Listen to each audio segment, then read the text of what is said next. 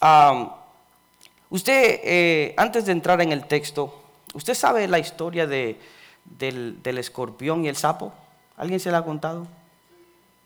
¿Alguien se la ha contado? Levanta la mano si usted ha escuchado. Una sola persona, qué bien. Eso es bueno, así todo el mundo me escucha. Usted sabe que en una ocasión el escorpión quiere cruzar del otro lado del río, de un lado del río al otro lado. Y cuando el escorpión quiere pasar, el río está muy alto. Y entonces él siente que si empieza a cruzar por el río lo va a ahogar y entonces se va a morir. Entonces él ve a un sapo, que el sapo, como es anfibio y puede, ¿sabe? Le dice: sapo, ¿y tú vas a cruzar para el otro lado? Sí, porque yo sé nadar, yo puedo cruzar para el otro lado.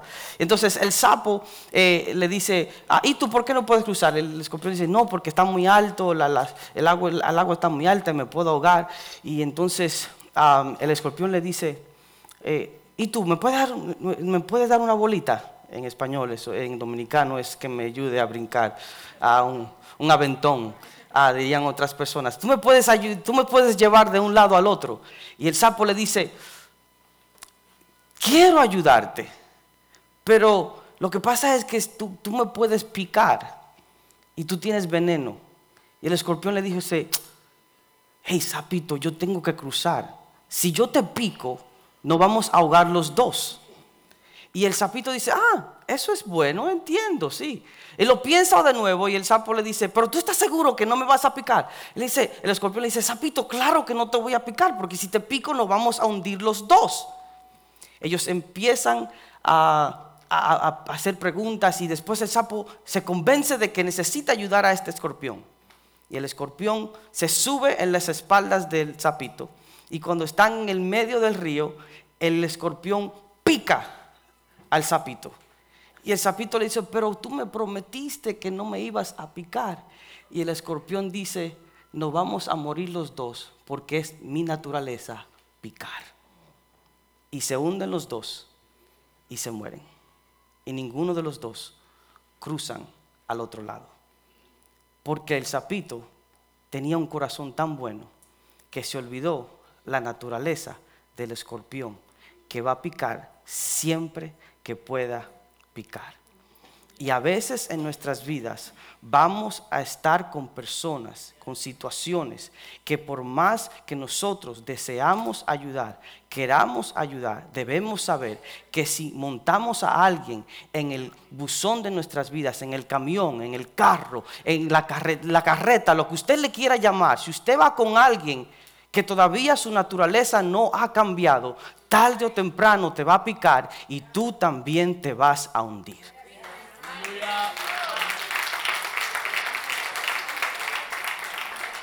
Por eso es importante tú saber con quién tú andas, con quién te juntas, a qué iglesia tú asistes, con quién tú platicas. Porque hay personas que si su naturaleza no cambia, te van a picar de tal forma que tú vas a decir: tantas aspiraciones que yo tenía, pero ahora no lo puedo lograr porque mi tiempo lo he pasado tratando de sacar un veneno antes de ahogarme.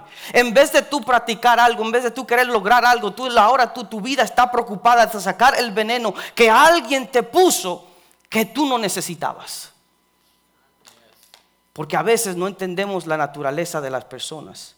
No entendemos que el pasado de muchas personas todavía habla. Por eso es que cada persona que yo le digo que me dicen: estoy orando por esta chica, estoy orando por este chico, que sí lo conocí. ¿A dónde? En la República Dominicana. Y estamos hablando, tenemos 3 meses, pastor, y él está asistiendo a una iglesia allá. Bien, excelente. Estamos haciendo unos trámites. ¡Qué unción!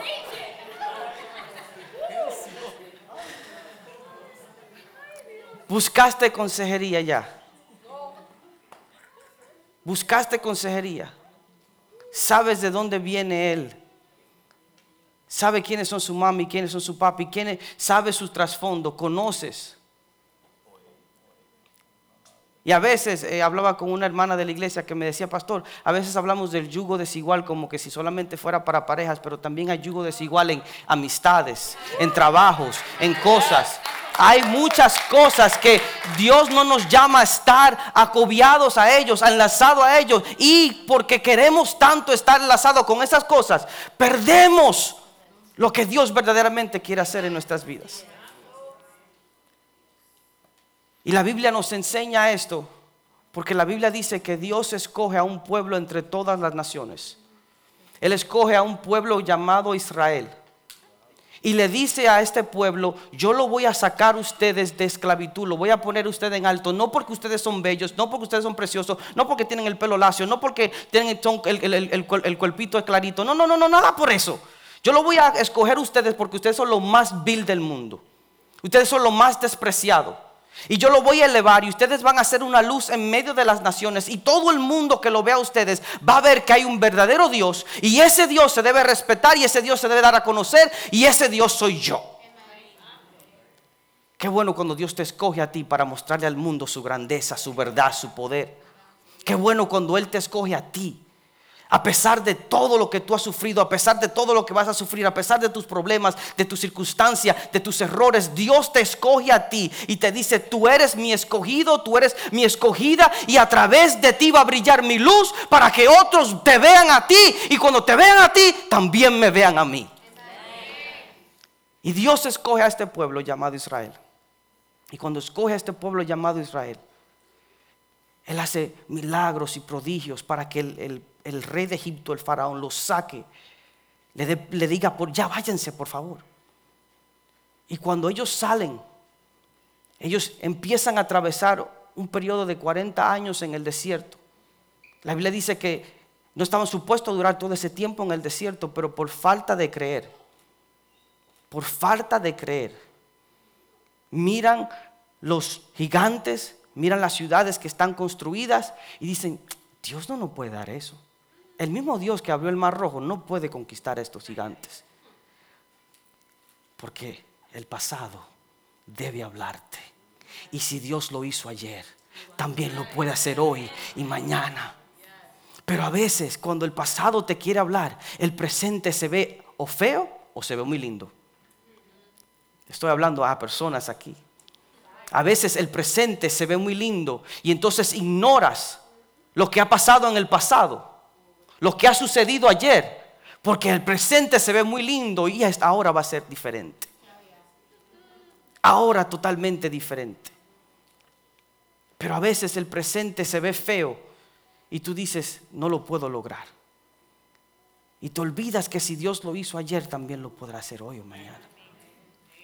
Y ellos miran la grandeza de los gigantes, la grandeza de los problemas y dicen: no lo podemos lograr. Y Dios le dice: ustedes son un grupo incrédulos. No saben que esto es para ustedes. Pero aún así, Dios empieza a trabajar con ellos. Y cuando los saca del pueblo de Egipto, los lleva en el desierto. Y cuando lleva al desierto le dice: ahora que ustedes están aquí, yo quiero que ustedes entiendan quiénes son ustedes. Quiero mostrarle verdaderamente la esencia de ustedes. Y por lo tanto, quiero que me construyan un arca. Quiero que me construyan diferentes cosas. Y quiero que construyan un tabernáculo. Y dentro del tabernáculo pongan diferentes cosas, de las cuales vamos a hablar en estas próximas semanas. Pero al final de todo,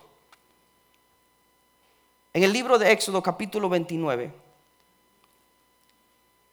Dios le habla a los sacerdotes y a Moisés y le dice en el versículo 42, no lo tiene que buscar, le dice: las generaciones futuras deberán ofrecer siempre este holocausto al Señor. Lo harán a la entrada de la tienda de reunión, donde yo me reuniré contigo y te hablaré, y donde también me reuniré con los israelitas. Mi gloriosa presencia santificará ese lugar. No es nada de lo que ellos iban a hacer. Todo lo que ellos iban a hacer era por obediencia a Dios. El limpiar cosas, llevar un sacrificio, todo eso. Pero nada de eso lo iba a santificar. El Señor dice claramente aquí: mi gloriosa presencia santificará ese lugar. Consagraré la tienda de reunión y el altar, y consagraré también a Aarón y a sus hijos para que me sirvan como sacerdotes. Oigan esto: habitaré entre los israelitas y seré su Dios. Así sabrán que yo soy el Señor su Dios, que los sacó de Egipto para habitar entre ellos. Yo soy el Señor su Dios. Punto número 1 que te quiero dar en esta tarde es que Dios desea liberarnos. Dios desea liberarnos de la esclavitud del mundo, de la esclavitud de diferentes cosas.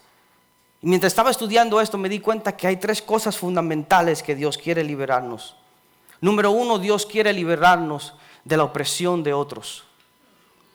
De otras personas que te van a oprimir, que van a poner opresión en tu vida. Y a veces hay personas que lo hacen sutilmente. Y tú me vas a dejar solo. Y tú te vas a ir. Claro, vete. Si usted ha tenido novia o está casado, usted sabe lo que yo estoy hablando. Que a veces tu esposa te dice, tú te puedes ir. Pero tú tienes que, el pasado habla, tú te tienes que ir al pasado. Y tú tienes que mirar en el banco a ver si de todas, ese banco de todas las memorias y decir, cuando ella me ha dicho que haga algo y yo lo hago en ese tono, ¿cómo me va? Déjame pensarlo de nuevo. Y a veces, ¿usted sabe qué pasa cuando cuando tu esposa te dice eso? Si somos honestos, a veces el orgullo te gana. Atento a mí, me voy. Y tú te sientes bien por ese segundo. Y cuando te metiste en el carro, dices, wow, ¿qué hice? Porque exacto, tú no puedes volver. Entonces ahora no te está oprimiendo solamente lo que te dijo tu esposa. Te está oprimiendo también tu orgullo que te dice, si te devuelve para atrás, es en el piso que tú estás.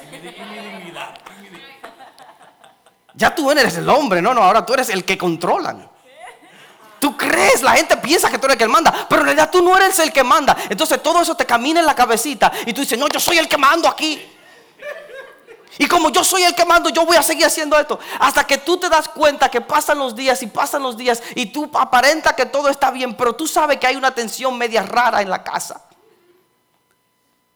Y los sentimientos te están oprimiendo. Pero es una falta de comunicación. Esto hice un chiste, pero es una falta de comunicación. Porque si ella no quiere que tú te vayas, dile, no quiero que tú te vayas.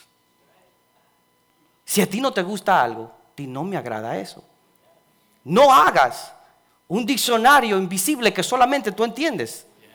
Pero yo te dije que te vaya, eso no es lo que yo quería hacer. Pero la semana pasada tú me dijiste que me vaya y eso es lo que tú querías hacer. Entonces se vuelve todo un yun yun. Porque estamos perdidos en nosotros mismos.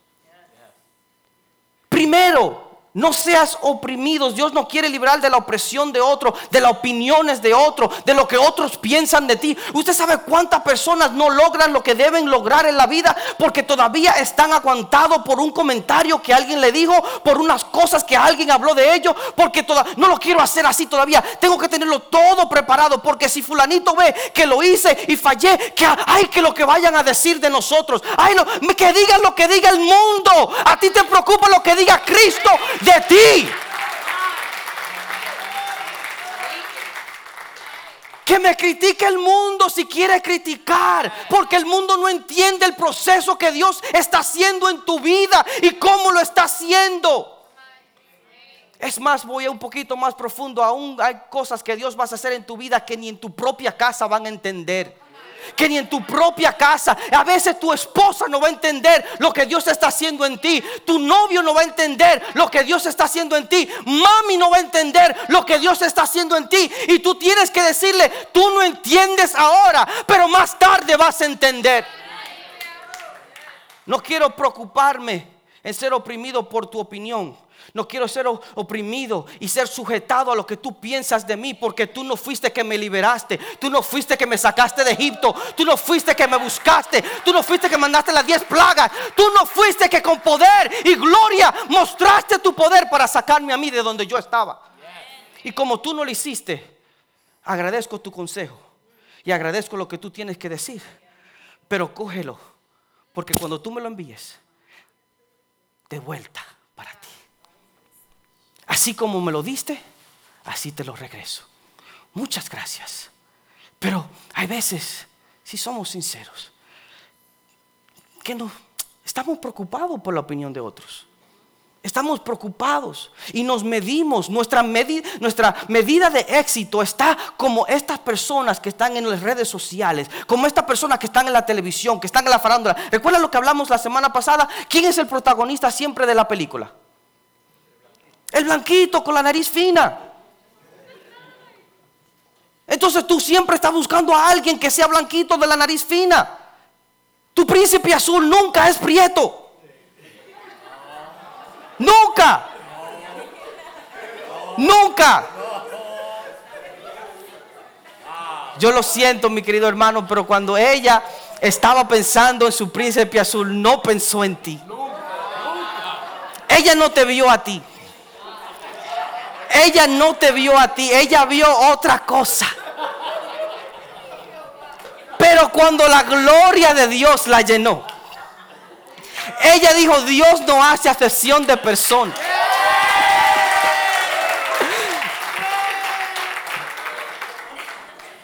Usted sabe lo que yo estoy hablando. Damas, sean sinceras, damas. Dios no puede ser burlado.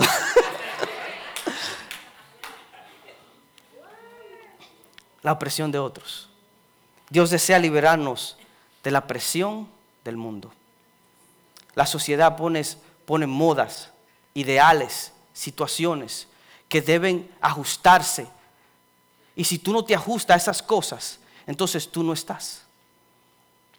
Hace años atrás, tú ibas a la universidad, tenías una licenciatura y tú buscabas un trabajo y lo encontrabas rápido. Hoy en día, tú no puedes ir con una licenciatura a buscar un trabajo. Tú tienes que ir por lo menos con una maestría para que te abran la puerta y digan: oh, tiene un MBA, tiene esto, tiene lo otro. ¿Por qué? Porque la sociedad está cambiando y a veces esa presión nos acoge a nosotros. Nuestra hermana Leslie le puede hablar a ustedes de la presión que hay para las personas que están tomando los exámenes para ser abogados. Cómo se sienten presionados, porque si no lo hacen de esta forma, si no estudian de esta forma, si no van allá, si no van a esta escuela, cuando aunque se fajen a estudiar no van a poder lograr algunas cosas. ¿Por qué? Porque el mundo te pone una presión a veces que dice: oh, esta presión es para ti. Pero esa presión no fue condicionada para ti. Porque a veces esa presión fue condicionada para un grupito chiquitico, pequeño, que tienes todos los recursos del mundo por habido por haber, y se olvida de una persona que se está matando, trabajando, estudiando, yendo a la iglesia, teniendo ministerio. Todas estas cosas que hay un grupito que nunca hace eso. Que tiene la libertad de preocuparse en esta área de su vida y nada más. Yo me sorprendo cuando la gente me dice: pastor, ¿y usted trabaja? Sí. ¿De cuál vamos a hablar? Pero usted estudia y usted predica y usted hace todo eso, y entonces usted tiene un trabajo secular. Sí. ¿Y cómo usted hace todo eso? Por la misericordia de Dios. Y que mi esposa no me ha matado todavía. Porque si yo estuviera en otro contexto, yo no tuviera que trabajar secularmente. Si yo estuviera en otro contexto, el contexto te diría: oh, esto es lo que tú quieres hacer, esto es lo que Dios te ha llamado a hacer, a esto y ya. Pero yo entiendo que no estoy en ese contexto. Entonces, si yo estuviera bajo esa presión, yo dijera: yo no voy a trabajar, porque si Dios me llamó a hacer esto, entonces esto es lo que verdaderamente tengo yo que hacer. Si Dios me llamó, Dios me va a capacitar y Dios va a proveer y Dios va a suplir. No, hay un proceso para todas las cosas. Y mientras yo tal vez va a llegar ese día, pero mientras ese día no llegue, yo tengo que ser un proveedor para mi casa. Yo tengo que trabajar y esforzarme para que haya una renta paga, para que haya una comida en el plato de mis hijas. ¿Por qué? Porque si no hago eso, voy a tomar la presión de otro y después le voy a echar la culpa a Dios. Pero tú me llamaste y Ferencito que está allá no está trabajando, pero yo lo estoy haciendo. Pero yo te llamé a ti, y si yo te llamé a ti, te voy a ayudar a hacerlo a la forma que tú tienes que hacerlo ahora. No cojas la presión del mundo y no te compares con otro. que el proceso y la jornada de otro no es el proceso ni la jornada tuya. No te compares con otro. Y Dios saca al pueblo de Israel y le dice: ustedes son una nación santa, escogida por mí. Ustedes son una nación escogida, linaje escogido, nación santa. No se comparen con otra gente, porque ustedes no son otra gente. Los dioses de ellos no son sus dioses. Yo soy su Dios. Y él le dice eso. Pero solo doy 40. No quiero durar mucho porque. Punto número 6. Dios desea liberarnos de la opresión de nosotros mismos. A veces nosotros mismos nos ponemos tanta presión en nosotros. Y a veces, si somos sinceros, pensamos, nuestra estima de nosotros, nuestro pensamiento de nosotros mismos es súper bajito. Pensamos menos de nosotros de lo que debemos pensar. No lo puedo lograr, no tengo los recursos, no tengo las habilidades, no lo puedo hacer.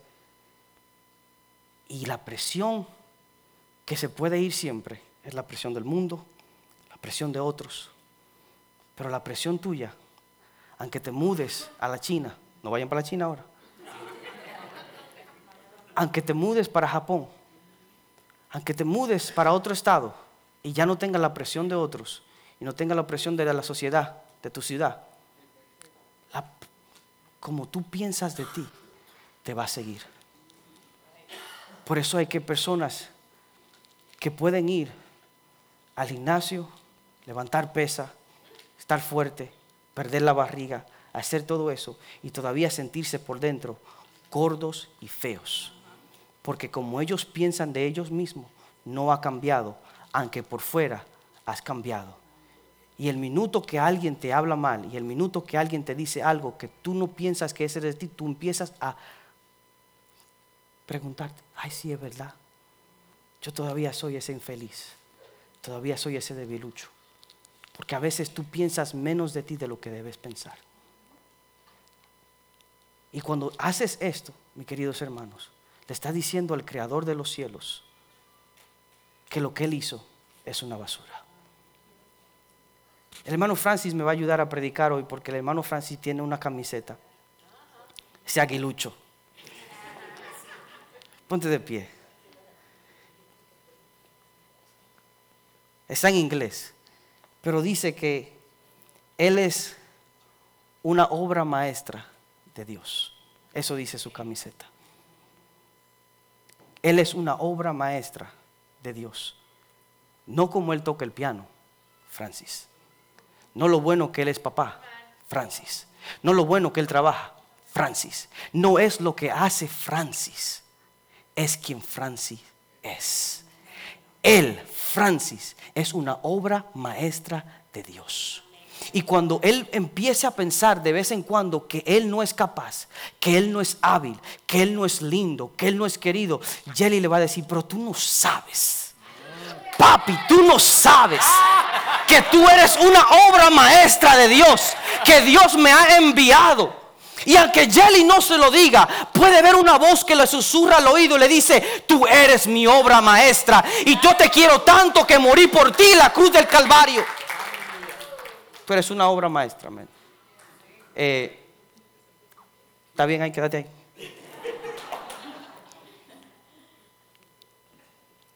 Punto número 2. Dios desea mostrarnos lo que Dios verdaderamente es. La razón por la cual Dios pone el tabernáculo es porque Dios quiere mostrarle al pueblo de Israel quién es Él. La razón que le dice: hagan esto de esta forma, específico, constrúyame esto, constrúyame aquello, háganlo esto, ustedes salieron ahora, es porque Dios no quiere mostrar verdaderamente quién es Él. Su santidad, su poder, su realeza. Él nos quiere mostrar quién es Él. Él. Usted sabe que la Biblia dice que cuando Moisés construye el tabernáculo, ¿sabe dónde Él lo pone? Él lo pone en el centro de las 12 tribus. La tribu puede ser una provincia, puede ser estado. Mire cómo se veía esto. Yo sé que la hermana Georgina le dijo a algunos de ustedes que pasaron por acá. Así que si la hermana Georgina se le acercó, vengan acá por favor.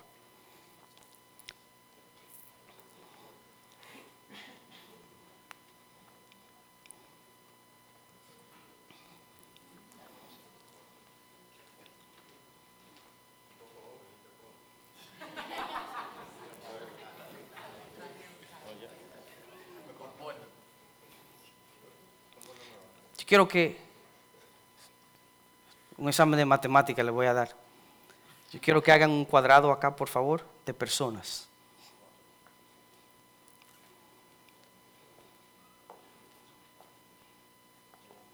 Y por acá también, por acá, por acá.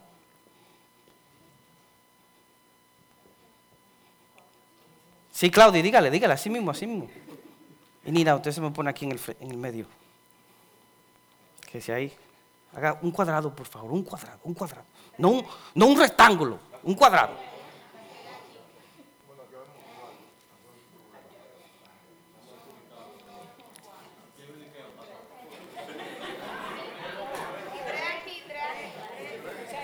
Mire, no cojan presión de ellos, de que están esperando. Ellos no saben nada de lo que se están haciendo. No cojan presión del pueblo.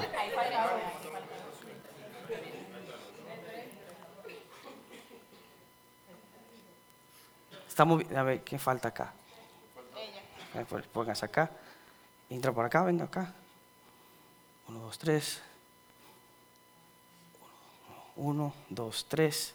Venga acá. Entonces, 1, 2. Y necesito una persona más. Necesito. Se le olvidó a Aridia, está bien, yo la quiero. Ok. Este era el pueblo de Israel. Y en el medio del pueblo estaba el arca, estaba el tabernáculo. Todo esto simbolizaba la presencia del Señor. Y cuando había un estado, una provincia, una tribu que quería salir y se despertaba, antes de ver cualquier cosa, ¿sabe a quién miraba? La presencia de Dios. Cuando ella se despertaba, ¿sabe quién miraba? La presencia de Dios. Presencia de Dios. Presencia de Dios, presencia de Dios, presencia de Dios, presencia de Dios, presencia de Dios, presencia de Dios, presencia de Dios. Cuando habían cosas que estaban pasando y la gente no sabía, yo le decía, váyanse a la tienda de reunión. ¿Sabe lo que era la tienda de reunión? Un espacio donde la gente iba a buscar respuesta de Dios. ¿Pero qué? Cuando tú estás buscando respuesta de Dios, a veces lo menos que tú piensas es que Dios está en el centro tuyo. Y Dios le quiere recordar al pueblo que en medio de todo lo que ellos están atravesando, en medio de su desierto, Él está ahí. Él le quiere dejar saber que cuando ellos sientan que no hay comida, en el centro está su provisión. Dios le quiere dejar saber que cuando se sientan que necesitan algo de beber, en el centro está el río de agua viva. En el centro está todo lo que ellos necesitan. ¿Y sabe por qué está así? Porque Dios desea que tú entiendas que Él verdaderamente debe ser el centro de tu vida. El centro de tu vida no es tu esposo, no es tu familia, no es tu trabajo, no es la comida, no es lo que dejas de comer. El centro de tu vida es Jehová. Y cuando se olvida que el centro de tu vida es Jehová, tú le estás diciendo a Dios, Dios, hay otras cosas que son más importantes que tú en mi vida, en esta temporada de mi vida. Vamos a hacer un paréntesis y te quiero hacer una pregunta. ¿Cuál es el centro de tu vida ahora mismo? ¿Es la venganza que quieres contra otra persona? ¿El dolor que te está agobiando? ¿La traición de alguien? ¿Qué es el centro de tu vida ahora? ¿Qué es lo que está tomando toda tu atención? ¿Qué es lo que tú le has dicho? Dios, te voy a sacar del centro para que esta cosa se ponga ahí. Y cuando yo resuelva esto, entonces yo vuelvo a buscarte a ti y a ponerte en el centro. ¿Qué es verdaderamente el centro de tu vida? Y cuando ¿Sabes qué? Que si Claudia tiene un problema con Dali, ¿a quién tiene que mirar primero? A la presencia de Dios. A la presencia de Dios. Porque para ella cruzar de ese lado al otro lado, ¿a quién tiene que mirar? Cuando el escorpión quiera cruzar al otro lado del río y le pide ayuda al sapito, el escorpión sabe que ya no puede picar, porque su naturaleza ha sido transformada por el Rey de Reyes y Señor de Señores. Lo que tú hacías antes, como Dios es el centro, ahora ya tú no lo haces. Como tú te comportabas en Egipto, Israel, no te puedes comportar ahora, porque ahora yo soy el centro de tu vida y no es tu sufrimiento, no es tu deseo de salir de la esclavitud, porque ya yo lo hice en ti y lo que falta por hacer también lo voy a hacer. Así que ponme en el centro y olvídate de lo demás. Y el pueblo de Israel siguió así. Pero usted sabe que usted y yo somos igualitos que el pueblo de Israel. Porque toda la mañana aparecía un pan que ellos comían, que no tenían que cocinar, que no tenían que trabajar y todo eso se lo comían. Después de un tiempo dijeron, este pan que siempre estamos comiendo. Hay que venir al templo todos los domingos. Hay que comer la misma cosa todos los... Y se quejaron. Quitaron la vista del centro y empezaron a mirar la comida que se le estaba dando y la comida que le faltaba. Después de un tiempo, ¿y por qué Dios nada más habla con Moisés? Porque Dios nada más lo usa a él. Pero en mi tribu hay gente que buscan de Dios también. ¿Por qué solamente tiene que hablar con él? No, eso no está bien. Entonces perdieron el enfoque de quien Dios era en su vida y lo que Dios estaba tratando de hacer, de donde Dios lo había sacado. Y con sus acciones y sus labios empezaron a decirle a Dios, quisiéramos volver atrás, porque allá atrás, aunque sea, habían opciones. Sí, éramos esclavos, trabajábamos mucho, nos daban latigazos, pero por lo menos, si queríamos comer cebolla un día, comíamos cebolla. Si queríamos comer un pedacito de zanahoria, comíamos zanahoria. Pero ahora, todos los días tenemos que comer este bendito maná del cielo que tú nos estás mandando. Queremos algo diferente, Dios. Y se olvida que el pasado te está diciendo, tú no lo tenías tan bueno antes. Para de quejarte. Stop complaining. Antes tú estabas peor. Antes tú estabas esclavizado. Antes no podías salir aunque tú quisieras. Pero ahora te puedes quejar. Porque si antes te quejabas, te mataban a latigazo. Ahora tú te quejas y nadie te dice nada. ¿Por qué? Porque hay libertad. Pero te olvidas de eso. Te olvidas de eso. Porque sacas a Dios del centro. Y aunque aparentemente Dios estaba en el centro, en su corazón llegó un espacio de tiempo donde Dios ya no lo estaba. Sí, yo soy una persona que va a la iglesia siempre. Sí, yo no digo malas palabras. Sí, yo doy mi diezmo. Sí, yo no critico. Sí, yo no bla bla bla bla bla bla bla bla bla bla bla y bla bla bla bla.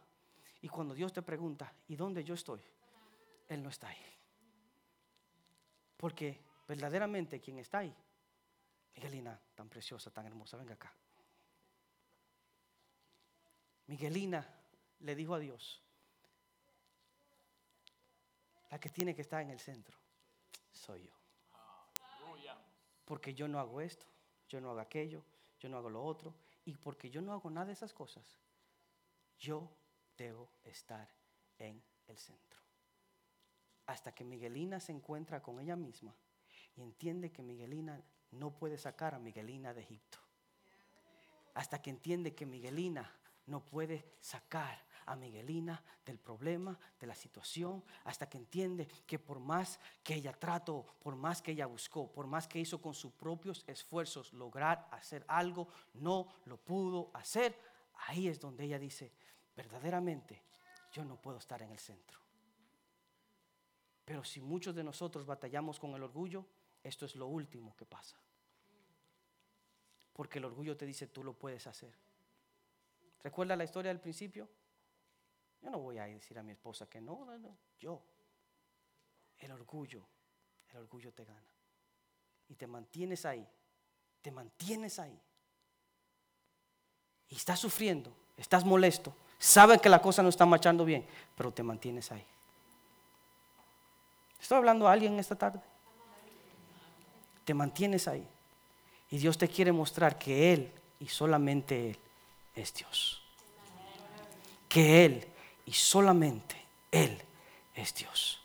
Y te dice, hey, el tabernáculo te viene a recordar que yo debo estar en el centro. Cada vez que tú te despiertes y mires al centro, debes darte cuenta que yo debo estar ahí. Y por lo tanto, voy a cambiar. Y te digo, ponme en el centro. Porque si yo estoy en el centro, la victoria es tuya. Ponme en el centro. Porque yo te llevaré a lugares que tú no te has imaginado ni pensado.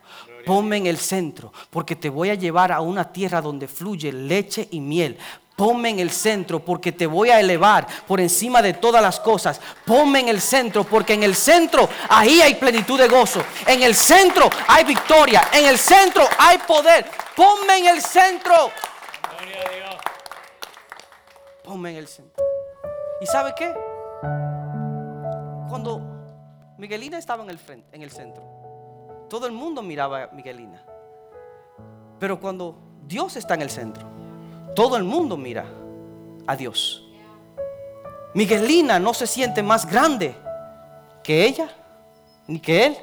Pero él no se siente más grande que ella, porque todos están mirando al centro. Cuando tú sacas a Dios del centro, no solamente te impacta a ti, pero impacta a otros.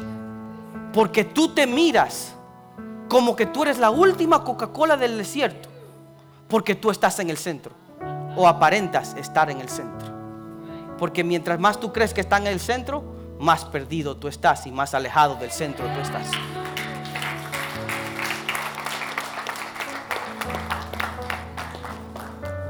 ¿Sabe que es chistoso que el hermano Dani esté acá? Porque una de las cosas que me llena de gozo es ver personas así como Dani, que llegaron a la iglesia con preguntas, diciéndose, tal vez esto de la iglesia no es para mí. Y después ver a través del tiempo como él puede decir, esto es para mí. Aquí es donde debo estar. Al principio de nuestra congregación, ¿sí se recuerda cuando yo les dije que hay personas que no van a entender tu proceso? A veces, al principio de nuestra congregación, nosotros nos reuníamos 2 veces al mes para practicar, para que la gente adorara, pero también para evaluar qué hicimos bien, qué hicimos mal. Hey, hospitalidad hizo esto bien, pero hospitalidad pudo mejorar aquí. Hey, los niños hicieron esto bien aquí, pero los niños pudieron mejorar acá. Hey, la comida estuvo servida así, pero hubieron personas que no todos comieron lo mismo. Pero también era para mí, porque habían cosas que yo tenía que cambiar en cómo yo predicaba. Y yo prediqué de Jacob cuando él luchó con el ángel. Y si usted ha estado en la iglesia por un tiempecito, sabe que la Biblia dice que Jacob luchó con el ángel. Hasta hay un corito que dice Jacob luchó con una gran... Y si no me dice, no te vas, ¿verdad? Y todo estaba marchando bien, hasta que yo solamente me enfoqué en que Jacob luchó con el ángel y Dios le cambió su nombre y todo eso. Pero al principio del mensaje yo di algunos detalles. Yo dije que Jacob estaba en una bronca con su hermano, y su hermano necesitaba remediar la situación con Jacob. Él le había robado algo a Esaú. Han estado molestos. Y cuando Dios nos llama a nosotros, no solamente nos llama para bendecirnos de arriba para abajo, pero también bendecirnos de acá para allá, horizontal y vertical. Y el hermano Dani, después del mensaje, él se me acerca y me dice, ¿qué pasó con el hermano? ¿Así? ¿Qué pasó con el hermano? Porque él estaba tan enfocado en el mensaje que dijo, Bueno, tú hablaste de Jacob, hablaste que luchó con el ángel, tuvo la bendición, pero no estaba teniendo problemas con su hermano. Se arregló eso. Y eso me dejó entender a mí que a veces podemos pensar que estamos haciendo las cosas súper bien y nos falta algo tan esencial como algo tan sencillo como preguntar ¿qué pasó con el hermano? Porque la pregunta de él era más profunda de lo que él hizo. Era tan profunda que él estaba diciendo: hey, Kelly, si Dios lo bendijo, ¿cómo lo puedo bendecir si todavía están peleando con su hermano? ¿Cómo lo pudo bendecir si todavía está robándole a su hermano? Y yo me paré, estábamos agarrando cosas, guardando cosas. No sé si tú te recuerdas, estábamos guardando porque como este espacio no era de nosotros tampoco, una iglesia griega, estábamos guardando cosas y yo me paré y le dije, y me senté, le dije, esto fue lo que pasó. ¿Por qué? Porque es más importante nosotros sacarnos del centro, explicar las cosas y decir, me faltó aquí, que decir, eso no importa.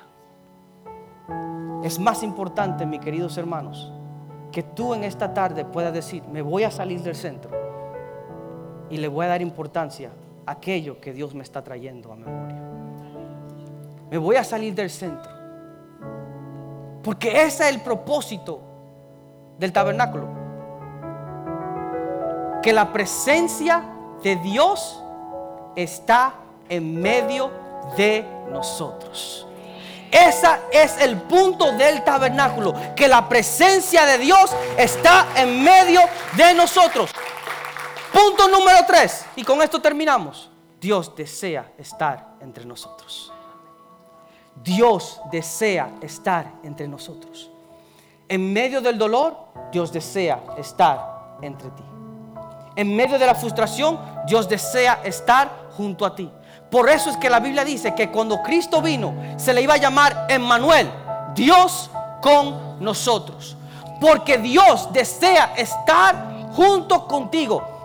Para el pueblo de Israel, esto era tan profundo, porque los dioses paganos, ¿sabes lo que hacían los dioses?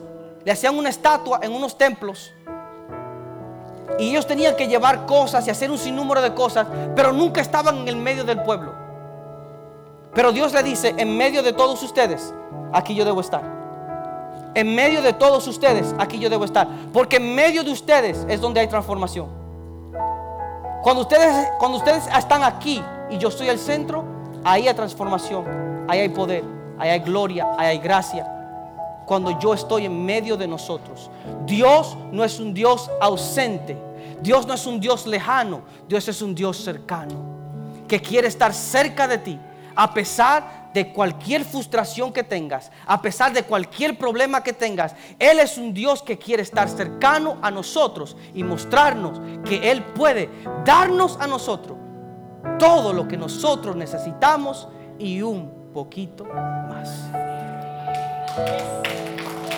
Gracias, familia, se pueden sentar.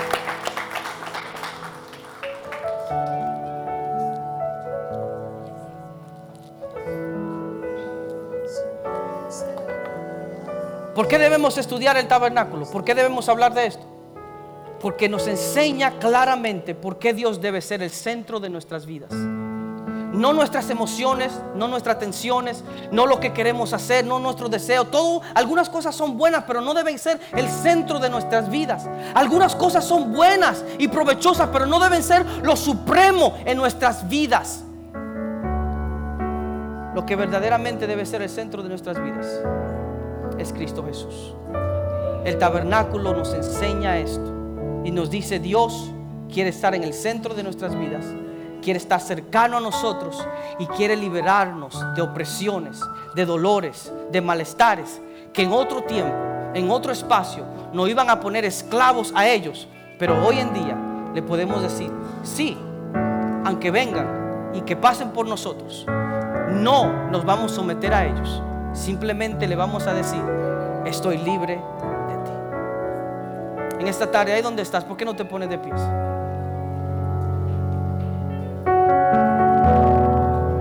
Señor Jesús, te damos gloria y honra a ti, porque entendemos que el pasado nos habla y nos dice que muchos de nuestros errores, muchos de nuestros fracasos han sido porque no te hemos puesto a ti en el centro. Permite que el pasado nos recuerde, Dios mío, los lugares donde no te pusimos en el centro. Muchas gentes no quieren recordar el pasado, no quieren mirar hacia atrás, pero hoy damos el permiso para mirar hacia atrás y considerar los lugares donde no te hemos puesto en el centro de nuestras vidas. Hoy recordamos que hubo un pueblo que perdió el enfoque muchas veces de quién era el centro. Y hoy te ponemos a ti en el centro.